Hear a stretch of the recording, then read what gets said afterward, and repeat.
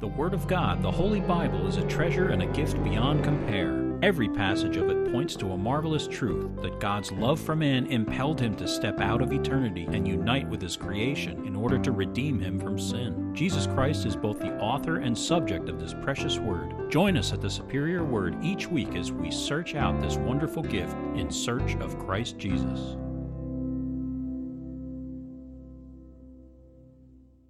Psalm 47, to the chief musician, a psalm of the sons of Korah. Oh, clap your hands, all you peoples. Shout to God with the voice of triumph. For the Lord Most High is awesome. He is a great king over all the earth. He will subdue the peoples under us and the nations under our feet. He will choose our inheritance for us, the excellence of Jacob, whom he loves. Selah. God has gone up with a shout, the Lord with the sound of a trumpet. Sing praises to God, sing praises. Sing praises to our King, sing praises. For God is the King of all the earth. Sing praises with understanding. God reigns over the nations. God sits on his holy throne. The princes of the people have gathered together, the people of the God of Abraham. For the shields of the earth belong to God. He is greatly exalted. Esther 4, 1 through 17, this is entitled Unseen and Unacknowledged. When Mordecai learned all that had happened, he tore his clothes and put on sackcloth and ashes and went out into the midst of the city. He cried out with a loud and bitter cry. He went as far as the front of the king's gate, for no one might enter the king's gate clothed with sackcloth. And in every province where the king's command and decree arrived, there was great mourning among the Jews, with fasting, weeping, and wailing, and many lay in sackcloth and ashes. So Esther's maids and eunuchs came and told her, and the queen was deeply distressed. Then she sent garments to clothe Mordecai and take his sackcloth away from him, but he would not accept them. Then Esther called Hathach, one of the king's eunuchs, whom he had appointed to attend her, and she gave him a command concerning Mordecai to learn what and why this was. So Hathach went out to Mordecai in the city square that was in the front of the king's gate. And Mordecai told him all that had happened to him and the sum of money that Haman had promised to pay into the king's treasuries to destroy the Jews. He also gave him a copy of the written decree for the destruction which was given at Shushan, that he might show it to Esther and explain it to her, and that he might command her to go into the king to make supplication to him and plead before him for her people. So Hathach returned and told Esther the words of Mordecai. Then Esther spoke to Hathach and gave him a command for Mordecai. All the king's servants and the people of the king's provinces know that any man or woman who goes into the inner court to the king, who has not been called, he has but one law: put all to death, except the one to whom the king holds out the golden scepter, that he may live. Yet I myself have not been called to go into the king these 30 days. So they told Mordecai Esther's words, and Mordecai told them to answer Esther, do not think in your heart that you will escape in the king's palace any more than all the other Jews. For if you remain completely silent at this time, relief and deliverance will arise for the Jews from another place. But you and your father's house will perish. Yet who knows whether you have come to the kingdom for such a time as this? Then Esther told them to reply to Mordecai, go, gather all the Jews who are present in Shushan and fast for me. Neither eat nor drink for 3 days, night or day.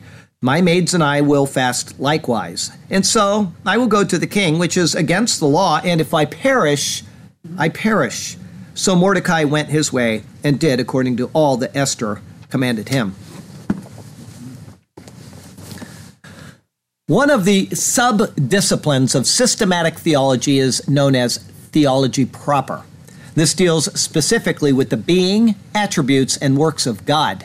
In the Trinitarian model, which true Christians hold to, this study includes pneumatology, which is the study of the Holy Spirit, and Christology, which is the study of Jesus Christ. Concerning God, it is said that no one can see God. God is spirit. However, though God is unseen, we also know that God is omnipresent. It's rather hard to imagine that God is everywhere, and yet we cannot see him. But the two are not contradictory at all. As God is spirit, then he can be everywhere at all times and still be unseen. He is of a completely different nature than we are. And yet, though he is unseen, his effects are not. In creation, we can see and experience all the things that God has created out of nothing. They are the evidence that God is. But evidences of God are not limited to the physical things that we can see. They are also realized in how things come out. The process may be unseen, but the results are not. If we just pay attention to times and to circumstances, we can in fact see the evidences of God in those things. Israel is a perfect example of this. By all logical processes of thought, they should not even exist anymore. But not only do they exist exactly as Scripture said they would. As a people, with the language they speak, in the times that things happen to them, in the places they happen, and in the results of where they are in connection to their surroundings. All of these things show us evidences of God being worked out in our world. We can ascribe to these things time and chance, or we can take them as God intended for us to take them and see that he is there doing what he is doing for our benefit and hopefully for our choosing to seek him out. This is what faith is. This is what is pleasing to God. As far as God being unseen, this is how James describes him in our text verse for today, from James chapter 1, verse 17. Every good gift and every perfect gift is from above and comes down from the Father of lights, with whom there is no variation or shadow of turning. The word James uses for variation is the word paralegi. It is a word unique in all of Scripture. James reached into the world of the scientific realm to attempt to reveal to us what God is like. The word indicates a parallax. A parallax is where an object appears to differ when viewed from different positions. It can be through the viewfinder on a camera, or it can be where you stand looking at a star from different points on the Earth's orbit. But if you look at a star from even 1/1,000,000th of an inch different than another spot, there will be a change, no matter how small it may appear. Nothing can be truly viewed in the same manner except in the exact same spot. However, God can be spiritually viewed from anywhere at any time by any set of eyes, and he will never be different.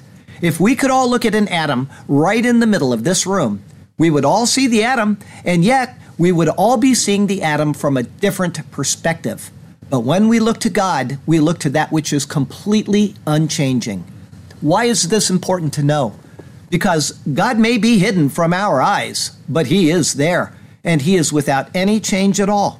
When he speaks, it is a reflection of who he is, and thus his word is.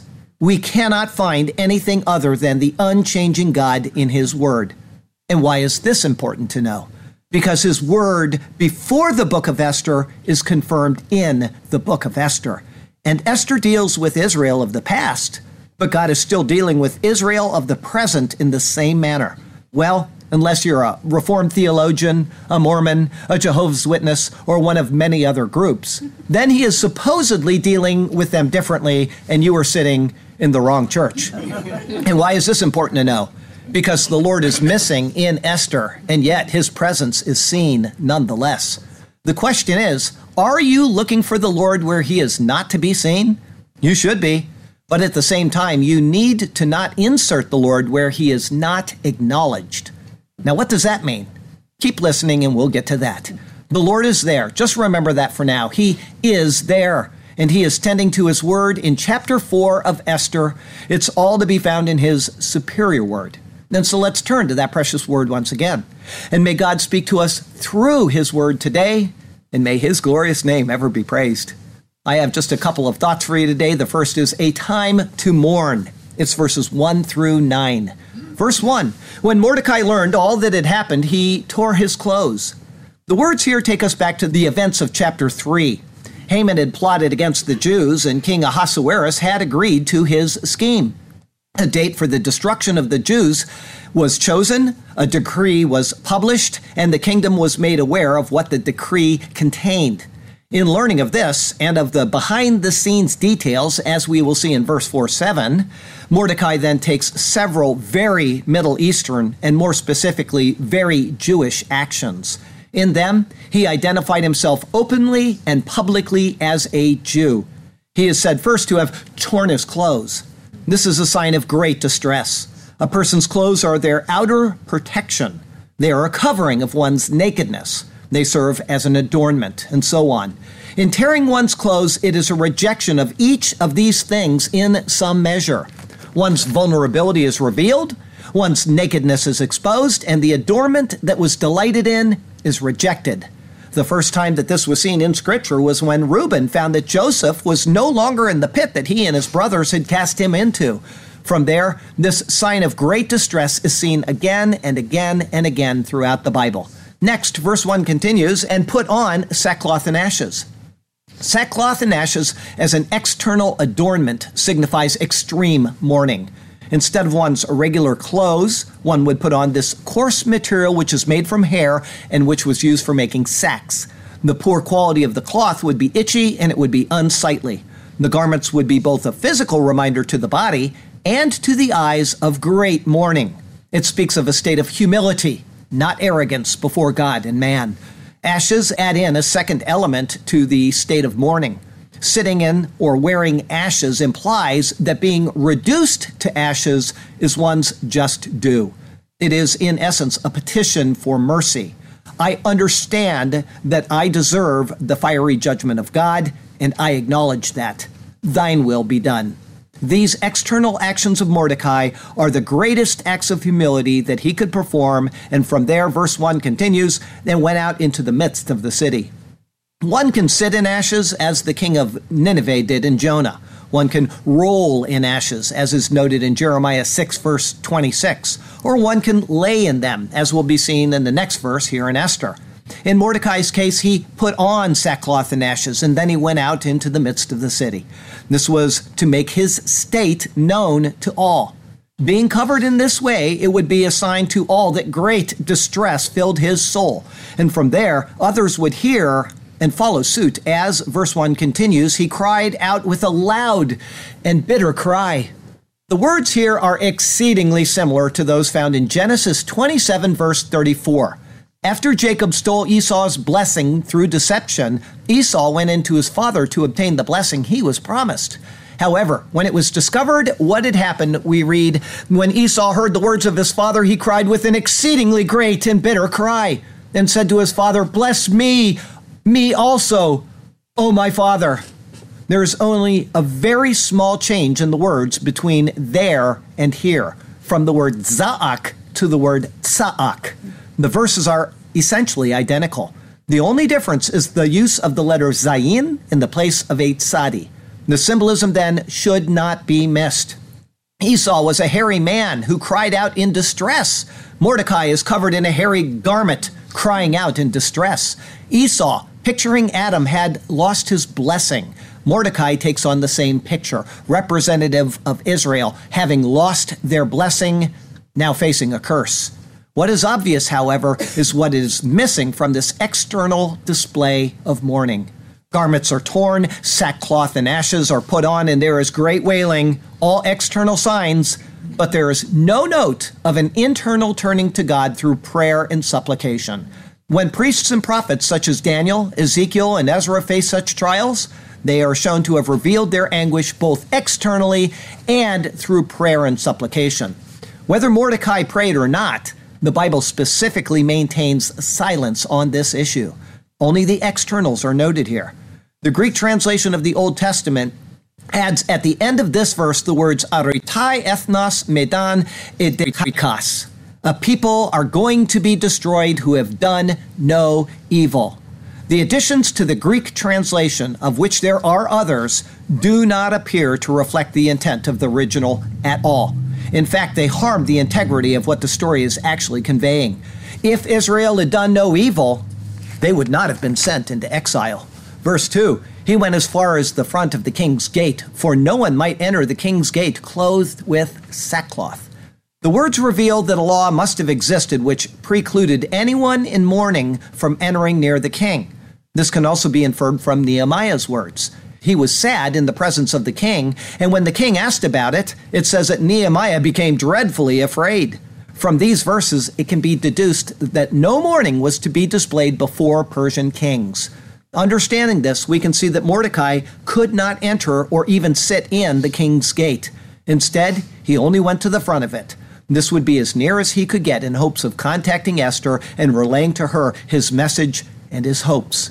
Verse 3, and in every province where the king's command and decree arrived, there was great mourning among the Jews, with fasting, weeping, and wailing, and many lay in sackcloth and ashes. As the decree arrived and was posted throughout the provinces, the Jews followed the same pattern as Mordecai. They mourned, fasted, wept, and lamented, employing the same traditional signs of mourning. Here, a new word is introduced, yatsah, which means to lay or to spread. It will be seen only 4 times. It gives the sense of spreading out sackcloth and ashes as a bed to lie in. Still, there is no sign of praying to or petitioning of God in any of these words. The Lord is not mentioned at all. The words are purposeful.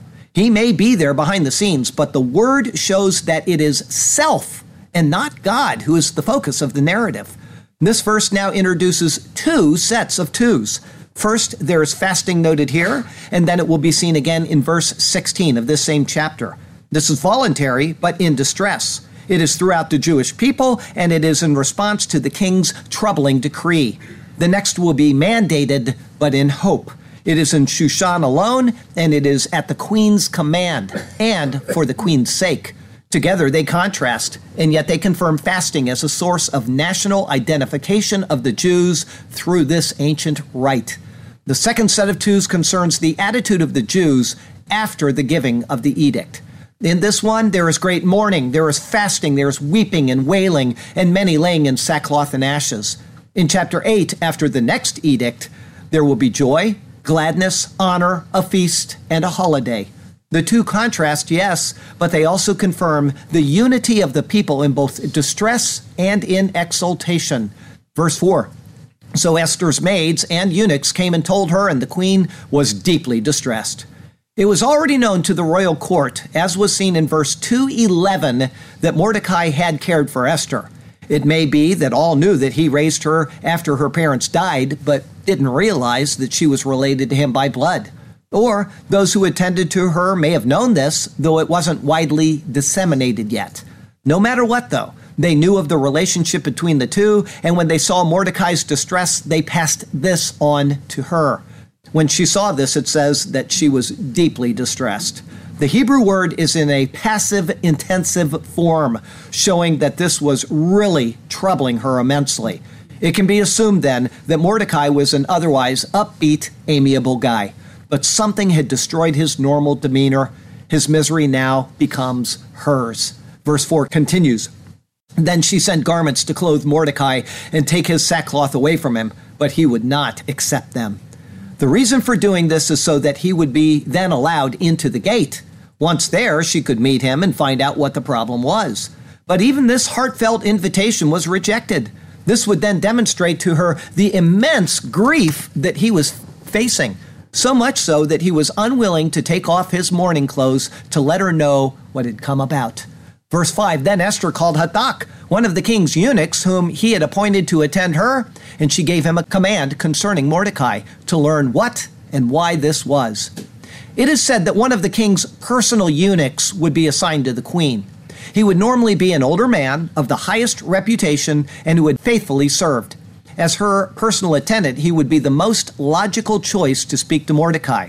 He would be faithful to find out and faithful to repeat exactingly what he had learned.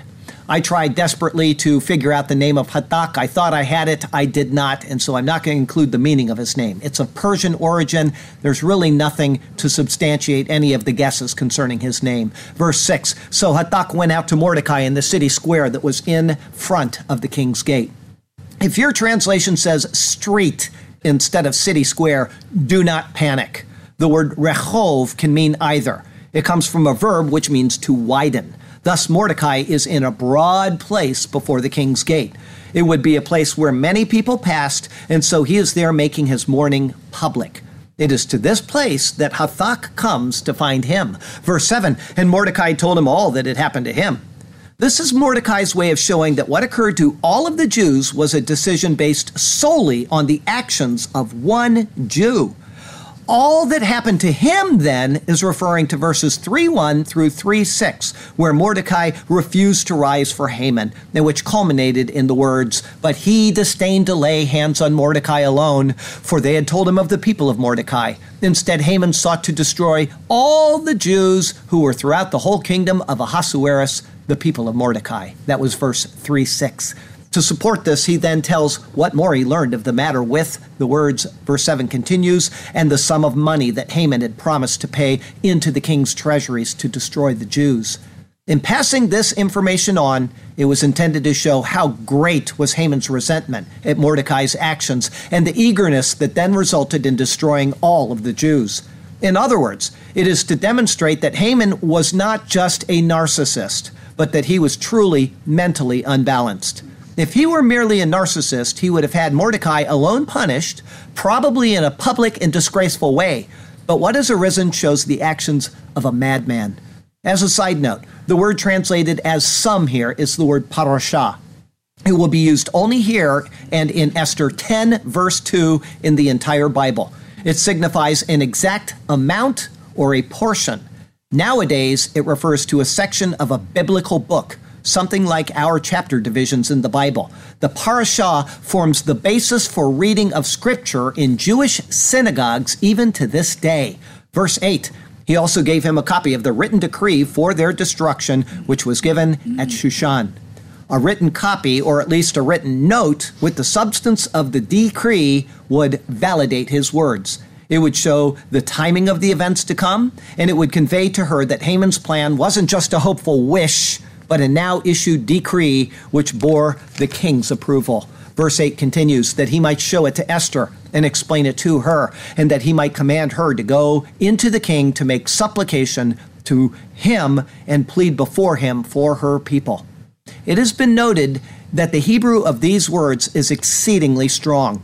There is an urgency in accomplishing the task, and so whether Mordecai is either commanding her as his adopted daughter or charging her as a member of the Jewish people, he is now asking her to reveal her nationality to the king.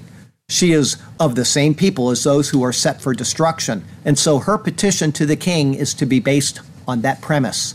The Greek translation of this verse adds in the following long sentence, which is not supported by any other text, nor is it supported by the tenor of the book of Esther as well. But I'm reading it to you for a reason. It's because whoever did the Greek translation added this in to show that they were relying on the Lord. That is not the case at all. Here's what it says. Remember the time of your low estate. This is Mordecai speaking to Esther, supposedly, and in what manner you have been nourished and carried in my arms, and that Haman, who is next to the king, has got a decree for our destruction. Pray therefore to the Lord and plead with the king that we may be delivered from death. The theme of Esther is that of the Lord being unacknowledged by the people, and yet still working in the background for them. The addition of these words in the Greek translation is surely a later fabrication. Verse 9, so Hathach returned and told Esther the words of Mordecai. Now Esther has an understanding of the basis for Mordecai's lamentation, and she has all of the background information as well. It would be sufficient for her to grasp the magnitude of the situation and to act in accord with Mordecai's pleas. However, instead of doing as charged, she follows another path. Woe to us, for we have been sold to destruction. Our hope is gone, and we have met our end. The empire will complete the king's instruction. Death to our people, the royal decree does send. Our hope is lost, our life is dried up. There is nothing but sadness till we meet our end. No water for our lips, no wine in our cup. Death to our people, the royal decree does send. If there is hope, from where will it come?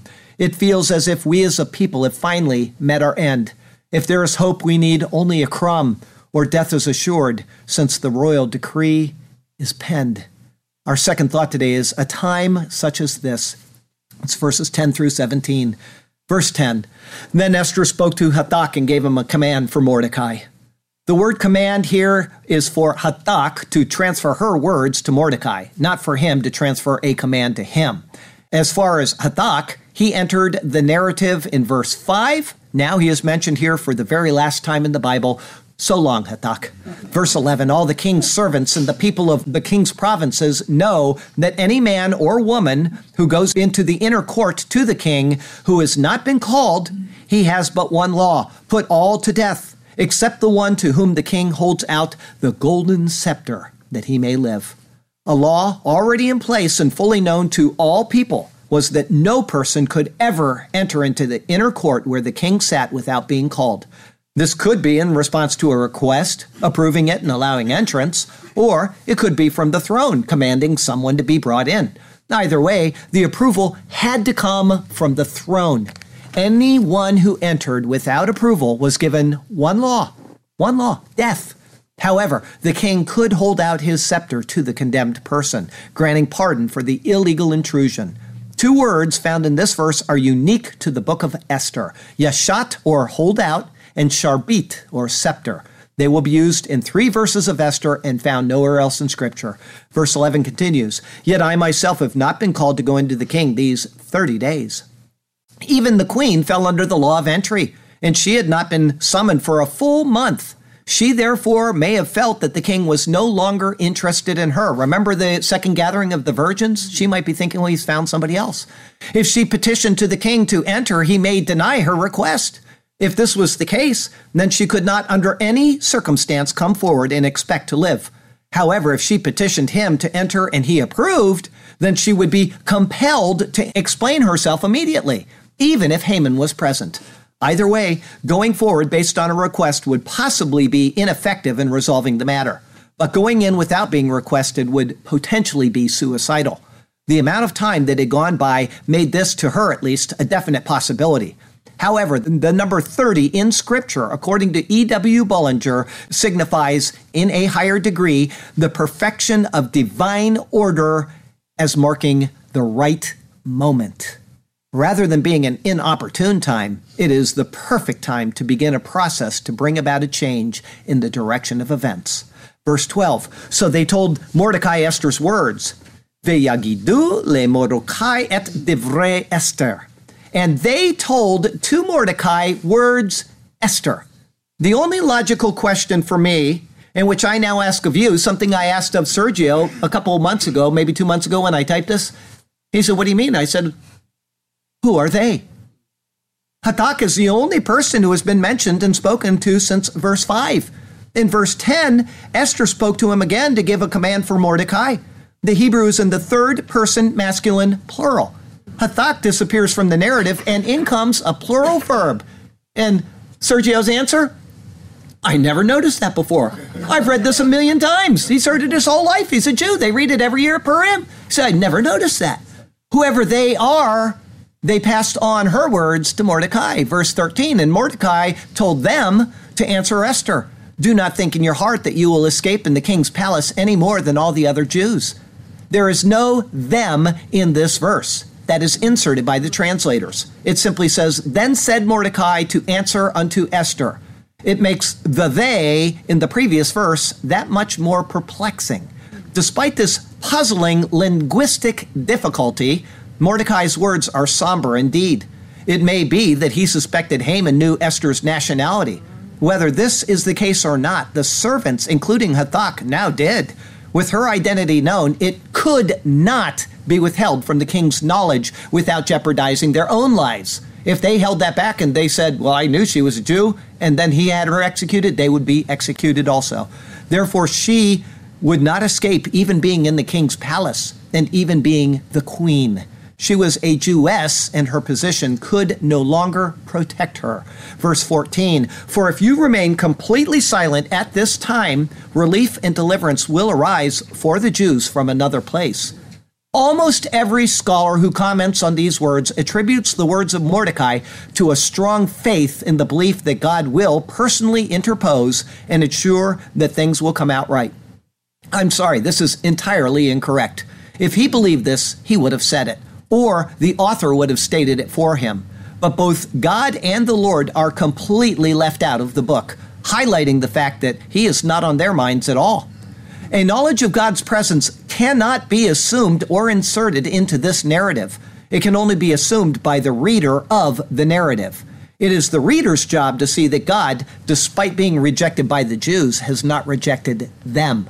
This takes us back to Leviticus 26, where the Lord stated these words, "Yet for all that, when they are in the land of their enemies, which they are right now, I will not cast them away, nor shall I abhor them, to utterly destroy them, and break my covenant with them. For I am the Lord their God. But for their sake I will remember the covenant of their ancestors, whom I brought out of the land of Egypt in the sight of the nations, that I might be their God. I am the Lord." It is for the sake of the covenant to Abraham, Isaac, and Jacob that the Lord made this statement. Though the people are dispersed because of their rejection of him, including remaining in dispersion voluntarily, he is working to preserve the Jews according to his word to the patriarchs. Whether Mordecai even knew of this promise at all or not cannot be determined. But as a Jew, he knew that his people would find deliverance in some way. This is the same thought as the secular Jews to this very day. They are sure that they will stand as a people. It is practically a national motto, but they do not attribute this to God. Rather, they attribute it to their own ability to preserve their heritage and culture. It is not the Lord, but their Jewishness, which continues to drive their overall ideology as a people today. In the words of this clause are two very rare words. The first, revach, is translated as relief. It was seen in Genesis 32, verse 16, translated as a distance. With the distance, one has an interval and thus respite or relief. It carries the idea of a breathing space. There in Genesis, it was used as a picture of an interval between the dispensations of time in redemptive history. I would argue that it does the same thing again here in this book. Now it is seen for the second and last time. The second word is found only here in the Bible, hatzalah, or deliverance. Mordecai is trusting in deliverance, but he is not trusting in the deliverer. Time and chance alone are on his mind. Verse 14 continues, "But you and your father's house will perish." The words here strongly suggest that Mordecai was certain Haman knew of the Jewish ancestry of Esther, or at least the Esther's ancestry previously revealed to Hathach and others would be her demise. She would not escape, and her father's house, meaning his line, would perish with her. Verse 14 continues, "Yet who knows whether you have come to the kingdom for such a time as this?" Again, these words cannot be attributed to the workings of the Lord. They are words of time, chance, luck, and fortune. If Mordecai accepted the Lord's divine hand of Jewish protection, he would have stated it clearly and unambiguously, just as King David did numerous times in his life, such as in the 18th Psalm. Here's what David said, "I will love you, O Lord, my strength. The Lord is my rock and my fortress and my deliverer, my God, my strength in whom I will trust, my shield and the horn of my salvation, my stronghold. I will call upon the Lord, who is worthy to be praised. So shall I be saved from my enemies." David knew the Lord, he loved the Lord, he trusted the Lord, and he called out to the Lord. This is left entirely out of the words of Mordecai. As words reflect the man, so Mordecai trusted, but not in the Lord. And yet, the Lord included this book in his word to demonstrate that he, while being neglected by the people, remained faithful to them. When the world looks at Israel today, and while the Jews of today continue to trust in their own might and prowess, the Lord sits unchanged in his being, and thus unchanged in his promise to the patriarchs. Israel will stand because of the word of the Lord and because of that alone. Despite the attitude presented, the words of this clause are as hopeful as any found in Scripture. They are memorable simply for the truth that they reveal. Umi yodea im le'et hazot higaat la malchut. And who knows whether for a time as this you have come to the kingdom. Marvelous words. Mordecai sees an opportunity, and he sees that it is about as good as any could ever get. Esther may die coming before the king, or she may be the means by which they are saved, but the opportunity outweighs the risk on all levels. As John Gill states that it is better to perish in a good cause than in a bad one. Verse 15, then Esther told them to reply to Mordecai. Again, them is inserted here. It simply says, and said Esther, return unto Mordecai. Who them is goes unstated, but them folks, whoever them might be, sure make a great mystery. Verse 16, go, gather all the Jews who are present in Shushan and fast for me. Esther's reply of verse 16 is one of resigned submission. Her words are first for the Jews of Shushan to hold a fast. However, unlike many other fasts in the Bible, this one says nothing about it being to the Lord or to God. On other occasions, when fasting is noted, the same verse itself or the context of the verse often includes God as the object of the fast. This is seen, for example, in Ezra 8, verse 23, where it says, so we fasted and entreated our God for this, and he answered our prayers. Here the object is Esther. Fast for me. Again, scholars force God into this verse, stating that he is the object of the petition and that he is the one for whom the fast is made. This cannot be assumed. In Zechariah chapter 7, we read this, say to all the people of the land and to the priests, when you fasted and mourned in the 5th and 7th months during those 70 years, did you really fast for me? For me? When you eat and when you drink, do you not eat and drink for yourselves? Should you not have obeyed the words which the Lord proclaimed through the former prophets when Jerusalem and the cities around it were inhabited and prosperous, and the south and the lowlands were inhabited? In other words, they were holding fasts while they were in exile, and it wasn't to the Lord, and the Lord knew it. In the same context as what we see here in the book of Esther. When Jesus spoke to the leaders of Israel in Matthew chapter 6, he corrected them on misdirected fasting as well. People all over the world fast for a multitude of reasons, and few of them are directed at petitioning God. It very well may be that his divine intervention is what they are seeking, but the author of Esther does not indicate it, and the words of Esther do not either. The words leave out the Lord entirely. We cannot place him there after the fact. Verse 16 continues, neither eat nor drink for 3 days, night or day. The words here are helpful to understanding what the term 3 days, night or day means. Jesus uses similar terminology in Matthew 12 concerning his time in the grave. And yet the timeline for his crucifixion and resurrection is a total of 3 days, from Friday to Sunday. This is later confirmed 13 times in the New Testament when it says that he rose on the third day. Such is the case here as well. In Esther 5, verse 1, we will read the words, Vehi beyom hashalishi. Now it happened on the third day. Thus the time frame here and in Matthew means 3 days up to the third day. Verse 16 continues, my maids and I will fast likewise. These words showed that the fast was one for Esther, not to the Lord. Her maids are not Jewish. If they were, it would indicate this.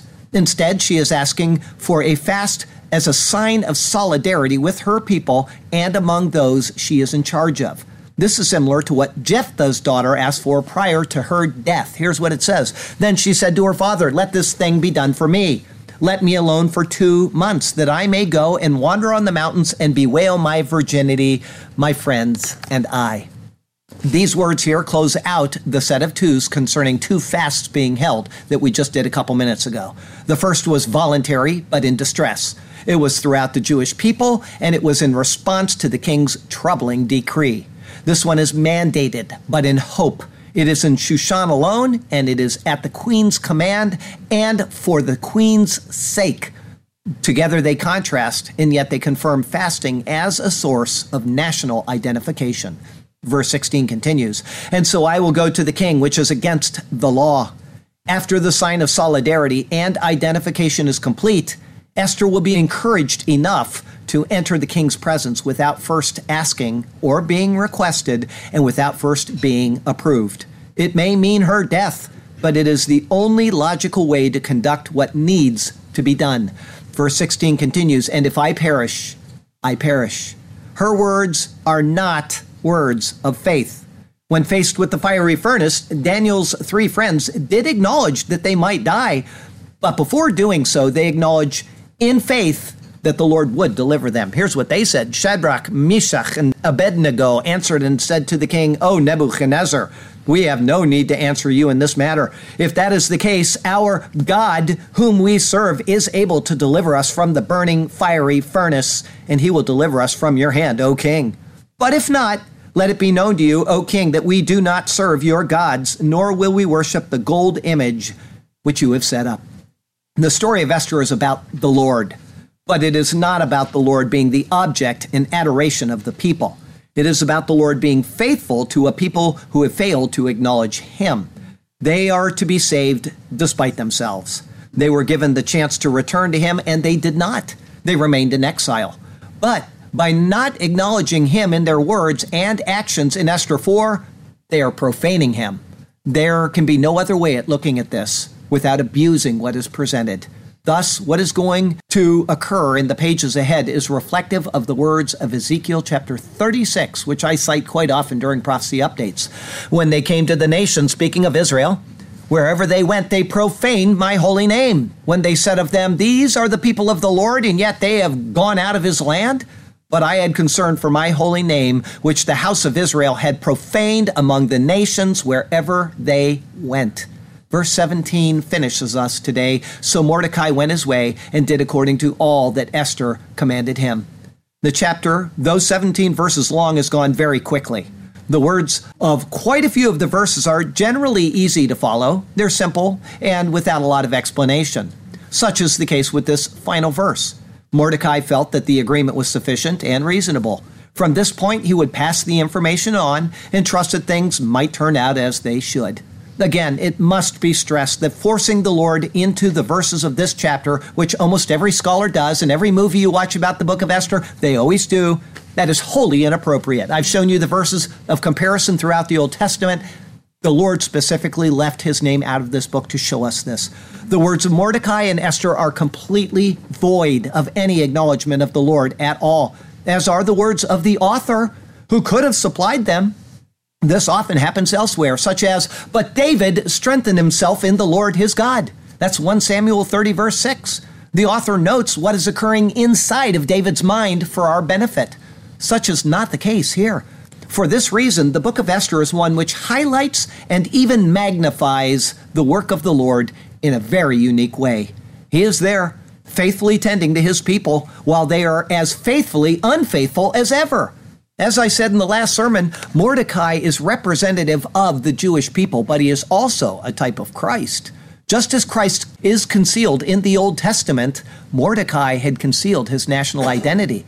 However, Mordecai eventually revealed his national ties, just as Jesus came and walked among his people.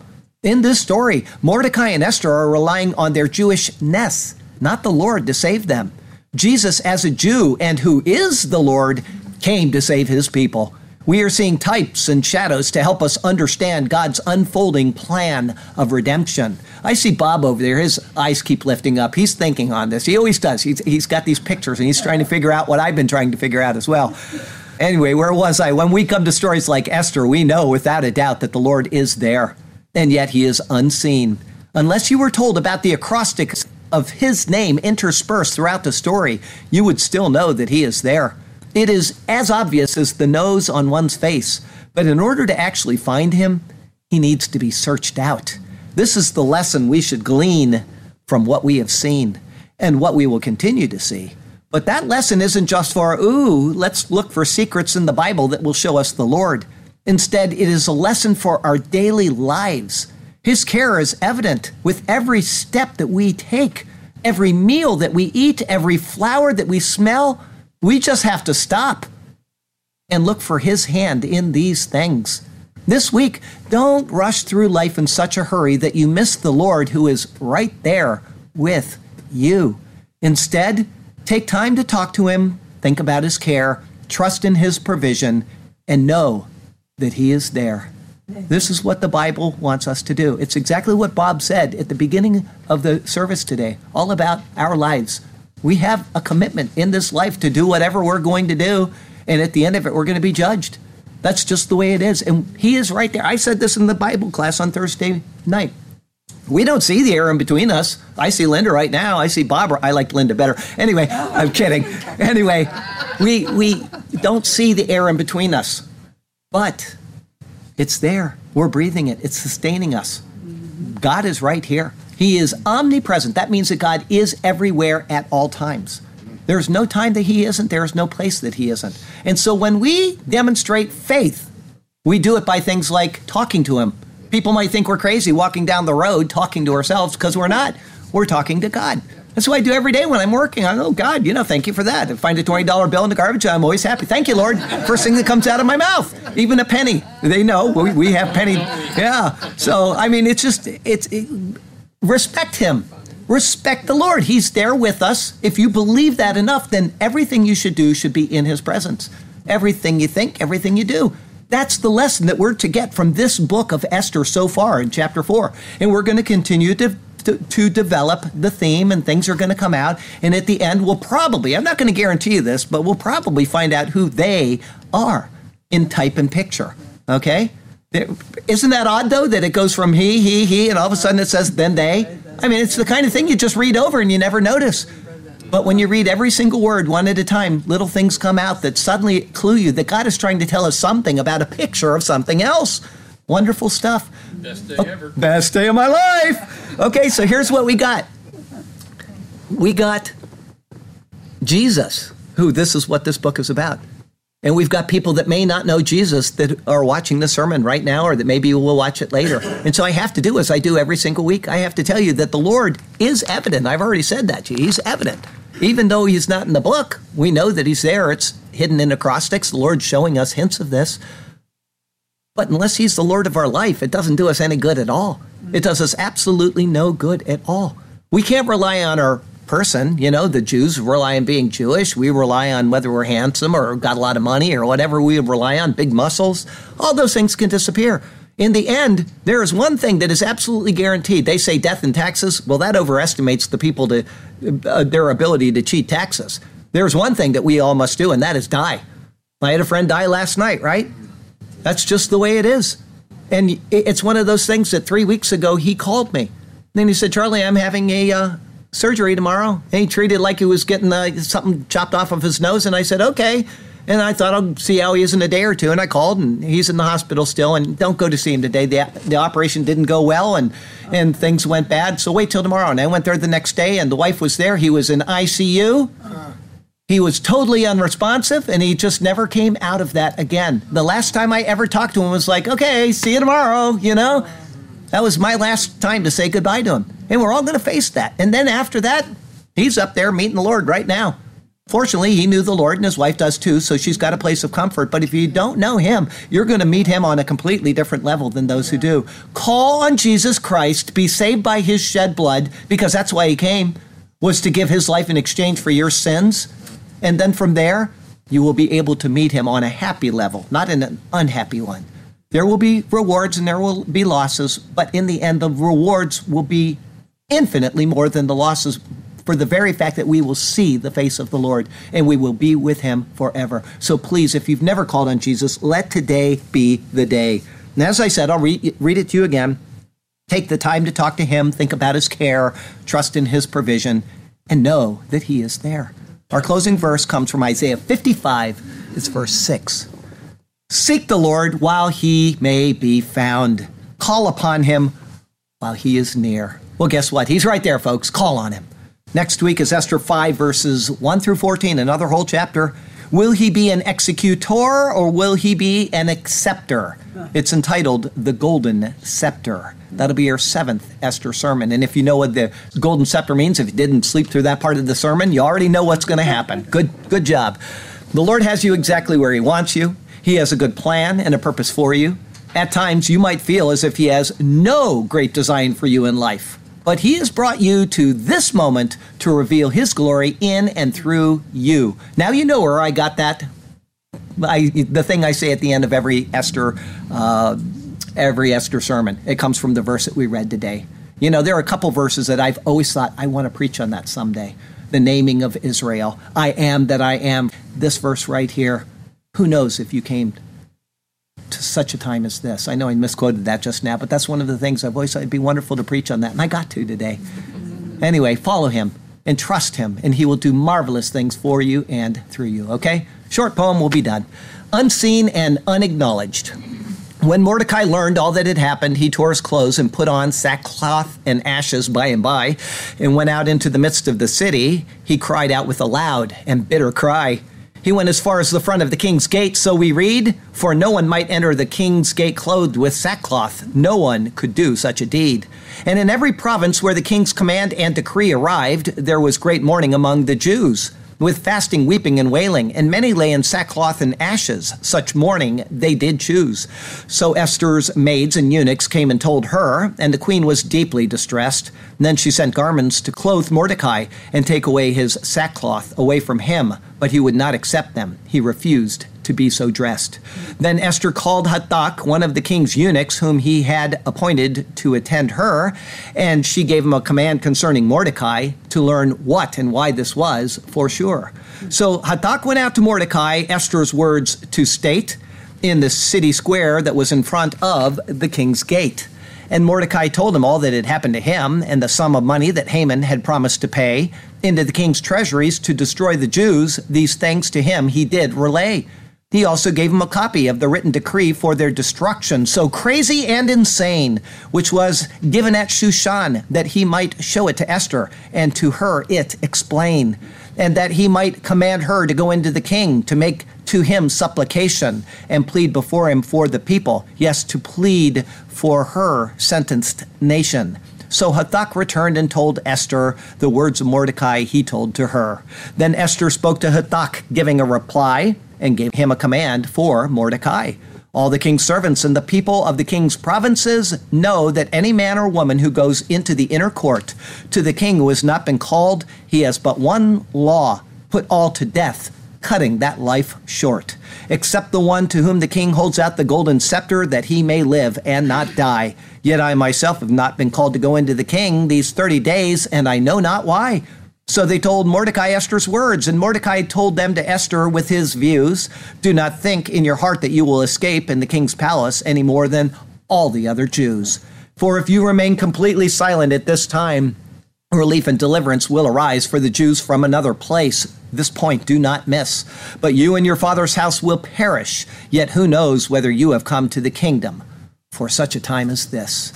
Then Esther told them to reply to Mordecai, go, gather all the Jews who are present in Shushan, and fast for me, neither eat nor drink for 3 days, night or day, and then with your plan I will proceed on.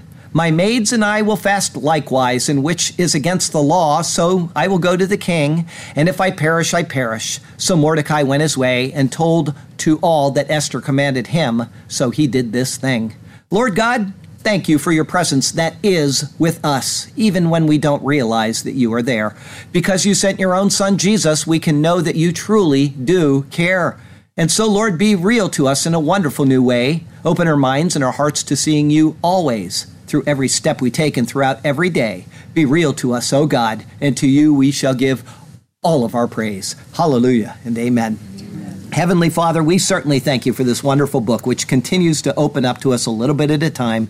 And I know that I'm in anticipation of the final sermon. I want to know what's going to happen too. And so just if you keep us here, if the rapture doesn't happen until then, that'll be wonderful. If it happens before, that'll be even better. But Lord, there are people that we want to pray for. We've mentioned them at the beginning of the sermon, and we would lift them up to you now. We would pray for Chris's son, and that he would get over his mono, and we pray for Lisa's son, who's probably now out of surgery, that he will recover well.